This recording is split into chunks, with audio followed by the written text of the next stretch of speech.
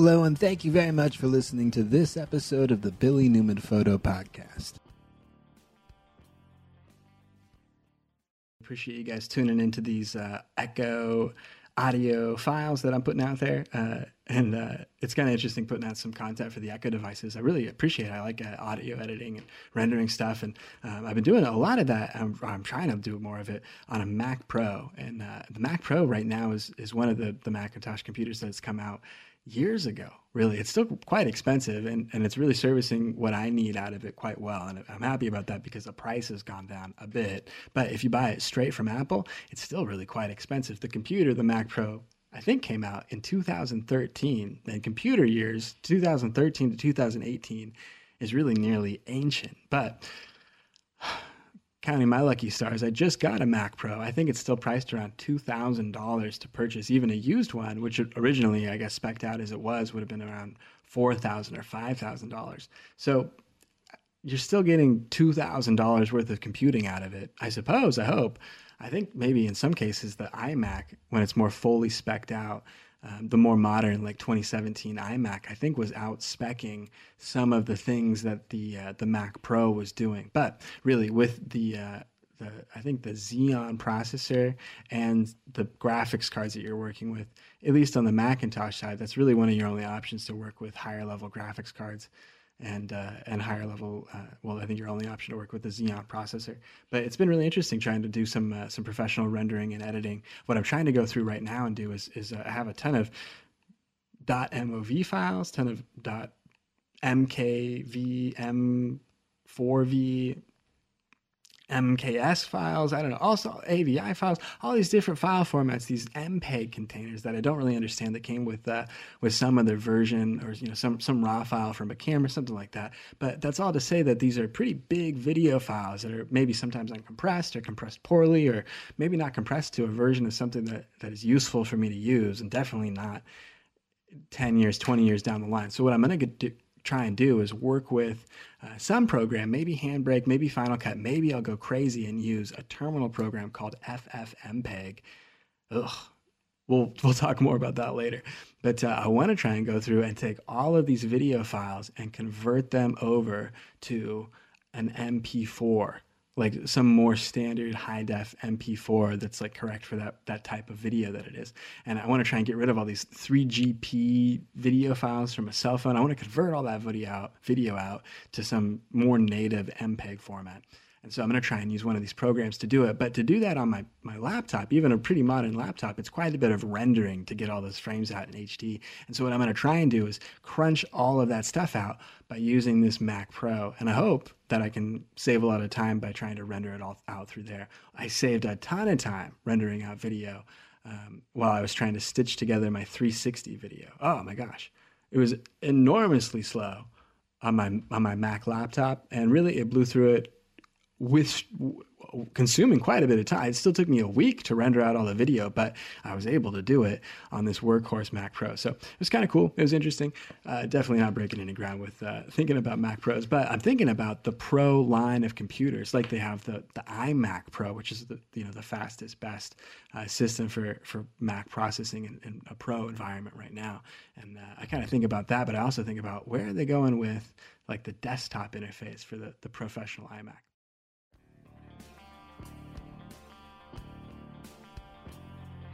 You can see more of my work at billynewmanphoto.com. You can check out some of my photo books on Amazon.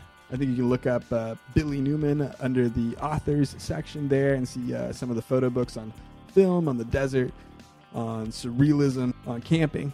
Some cool stuff over there. Thinking about a couple of the photo things that I've been trying to put up. I just posted one earlier. It was a backpacking photo that I'd taken when we were out in the Wallowa Mountains up in the Eagle Cap Wilderness. And that's a really cool spot. I've talked about it a ton of times before, but it really is a special location as it goes, even for Oregon, which is really blessed with a lot of very nice, very approachable, photographable locations. But the Wallowa Mountains have always been something that stood out to me as one of my favorites. And I've heard that region has a lot of stuff like that. Like as you move further over into Idaho, into the Sawtooth Mountains, into Hell's Canyon, there's a lot of really peculiar, spectacles to go see in that area. And it's really interesting how it's laid out. I appreciate it. And I loved kind of getting to go through the whole area. But the Wallowa Mountains specifically have something kind of special to them, especially when you get up into the Alpine area and you get away from people. Even as it goes, when you get to Joseph, you're significantly away from people. But as you leave and kind of push in further into the Eagle Cap Wilderness, the number of people just drops down to less than a dozen by far. And even less than that, as you move into the more remote areas. It's sort of interesting how there's a threshold of where people are. Like if it's under so many miles of a hike, there's going to be a lot more people there. It's just sort of evolution, maybe. It's just natural selection, right? It's where people would naturally select their interests to be closer to the main road than further and more competitive at a farther distance. And so it's interesting. Like if you go to a lake that's 6 miles in, there's going to be more people there than if you went to the lake that was 9 miles in. It's just people kind of pull out first, or they pull out to the route or the trail. It's going to not be as much, it seems like. But also on top of that, really, and I blame myself for this specifically, it's way busier now. This decade, just generally, it seems like the REI or the whole outdoor industry, this whole outdoor media industry, outdoor adventure industry, it just seems like it's double or it's 20% up from what it was a decade ago, if that might make sense. And the reason that I would say that is it just seems like there were so many more people filling the parking lot of the area than there were in the years past. And the reason that I say that, and the reason why that's qualified information maybe, is it's after Labor Day now. What the trick used to be when I was doing a lot of the photo trips that I would do as I kind of travel east from here and kind of do a big loop in the fall to take photos is after Labor Day. What you really notice is a lot of these state parks, a lot of the managed locations where there's a park host or something like that, those all get shut down for the winter. It's closed off unless it's like a bigger, higher volume national park kind of area. But all of these remote locations like the Wallowa Wilderness or the Alvord Desert that we went to, these were places where there would likely be no people, especially no people if it were off hours, off season sort of stuff, sort of visitation. But what we noticed when we were there is that the parking lot was filled up. Like, it was 50, 60, 70, 80 cars deep. They all just kind of park in a line up above the trailhead. And that's, you kind of visually just are impacted by, wow, there must be this many people from all of these cars up in the mountains right now. And in the past, like when I was there in 2011 and then again in 2012 and in 13, there would be no car. Like there was 5 cars in the parking lot. It was me. I pulled up right to the very front. And and even when we went this last time, it was a midweek trip. It wasn't Friday, Saturday, Sunday. And even still with that midweek trip, there was more traffic up there. So we went to Arnold Lake, I believe. And that was an area that was, I think, like 6 miles in. So a little bit of what I was talking about before about natural selection of the hike you're going to go on that day. 6 miles is less of a hike. I think the other one, Ice Lake, is 9 miles. Maybe the other one is 10, 12, 13 miles, so, somewhere in there. But it just kind of progressively goes on from about 6. There's about 1 every 2 miles or so. If you kind of push, you go so many more miles after that. There's this next one. So on and so forth, as you can imagine. But a lot of people go up to this lake for like a lunch day hike, which sounds like a blast, not having to actually carry all the heavy stuff with you or, all the equipment, all the overnight stuff that you'd have to deal with. But it was fine. It was cool. We went up to Arnold Lake. We camped up there for a night and we did a lot of photo stuff, but it was kind of tough because I think I mentioned on that last podcast where we were prepared, but the weather would kind of get twisted on us more often than really what I wanted it to. But the weather would kind of spin out on us a little bit. So the first night we were there, it was nice and decent in temperature and weather as we were hiking up to the location where we were going to camp. There's only one other couple camping up there. I think it was like a mom and a daughter team that were camped out at a site. And then so we pulled away from them on the lake, and it's just the whole lake to us, which is really cool. It was fun. So we shot around there for a while, but there's rain that picked up. It was probably one of the first rains of the season. At least for me or for us or for that area. But it seemed like it kind of built up over the mountains, like how you see storm systems kind of build up over the mountaintops sometimes. It seemed sort of like it was that, like it was some kind of weather pattern that was about the Wallowas. It seemed like it was nice everywhere else, but it just seemed like it wasn't very nice there. So We camped there for the night. We got through some rain. It was nice the next morning. We took a lot of photos that morning, a lot of photos through the day. We kind of walked around the lake. You know, it was interesting. I guess way back before it was a wilderness area, before whatever kind of legislation went into effect in the 60s. I think, was it the Nixon era? You know, when Nixon had just gotten in, and what was it, like 68, and they pushed for the Wilderness Act or the Wild and Scenic Act, or probably there's a bunch of stuff before that. But from way back, like 100 years ago, like before these regulations existed on what could and couldn't happen in wilderness areas, I guess it was a bot area next to that lake, and they had built like 6 or 7 cabins up there. Like they just cut down wood and built these cabins. So you go up there, and I think they're still owned as private property. It was sort of grandfathered in once the whole wilderness thing was established. There's a lot of those private land facilities that were grandfathered into that system because they had already existed there. So these are all like undeveloped, unmaintained things that I guess you could pay someone to hike up all the way there and then camp there if you'd want to. They seemed a little dilapidated to me, though. I don't know if I'd want to put out some cash for that especially after hiking all day. I might as well just take my tent or hammock or sleeping pad or something, you know, if I'm doing that. But it was cool to go check out, and it was kind of cool to spot something a little different up there.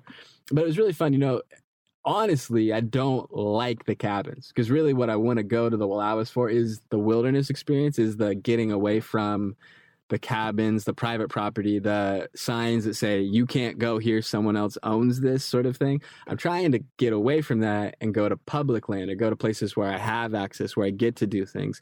And so if it's in civilization, like downtown, and I see private property or whatever it might be, or, you know, this is ours, it's not yours, I say, all right, fine, that's okay. Because that's the negotiation we've made here in civilization. But when we go way out, when we've hiked in miles and miles under our own discipline and accord to get somewhere to spend time there, and then there's some sign, some indication that we're not supposed to be there, or we're not supposed to be a part of it, or we're not supposed to whatever, we're supposed to respect their private property, and it's a big open field that is a place that everyone gets to hike to, that's just a big lake that's a tourist destination. No, I'm not respecting that rule. I'm going wherever, I'm going to do whatever. That's your business to get a camp host to discipline, not mine. So that might be a lake that I don't go to anymore, or that we won't really hike out to again. I think mostly, you know, photos were fun. It was fine, other than like not really getting the light and the opportunity, you know, running into a storm, all the rest of it. That kind of took away a little bit, but really there's just not as many, how do you say, like priority landscape features at that location. There's a pretty lake. It's very nice. It's very alpine looking in, you know, in its presentation, but it just didn't really have one of those AAA titles to photograph when you get there. There's not like a lake and then this really cool perspective of a mountain. It's just sort of a big ridge that runs along this glacial lake. Cool, really pretty, beautiful, shouldn't take away from it, but when your goal is just kind of to get to a specific kind of thing and then get a photo in the can, as they'd say in the biz, or, you know, when you get to finish it, it's done, it's already locked off, and it's already captured, you got what you want, then you can move on. It just didn't really feel like we got there at our location in the Wallowa Mountains. But it was super fun being there. It was cold at night, though. Man, made mornings bad. That's the thing that sucks about morning photos. At night, you get the sun to heat up the earth all day, and then you get to go out and take photos of it. In the morning, though, it's just been cold the whole time, especially as we move into fall, as we move into winter. Like, that cold just really starts to peak, it seems like. Or, you know, we're getting really close to the freeze. I'm sure it was already freezing up there above the alpine level. Like, I mean, we were 7,500 feet, something like that. So that's a lot. Or, you know, from coming down here. Oh, man, and the altitude, not altitude sickness, but altitude fatigue. It just drew on me. Marina, too, she really noticed it. But, you know, as you go around, it's like 1 o'clock that next afternoon. You're just trying to have energy to sit and eat lunch, it seemed like. It seemed like, you know, if you really pumped up and you really got to hiking or something, you could struggle through it. But just that native energy that you would have to go do something, it just was really zapped. That might be just from sleeping on rocks for 4 days beforehand and then trying to hike or something like that. But it's weird. I don't know. I remember a couple other times, you know, if you backpack and you climb up an elevation, it just can be really fatiguing. So we made it through it. I posted a photo up to Instagram today. It's hitting Facebook and Twitter and the whatnot this afternoon. I'm also trying to run through and find a good video clip, like a good behind-the-scenes video clip of us kind of walking through or running around up in the Wallowas as we were hiking. And I know I have a bunch of those of us backpacking and trying to put in some work to get to a spot to take some cool photos. So.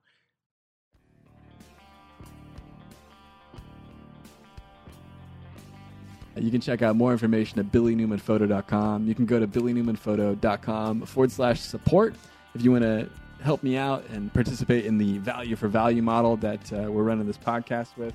If you receive some value out of some of the stuff that I was talking about, you're welcome to help me out and send some value my way through the portal at billynewmanphoto.com/support. You can also find more information there about Patreon and the way that I use it. If you're interested or feel more comfortable using Patreon, that's patreon.com/BillyNewmanPhoto.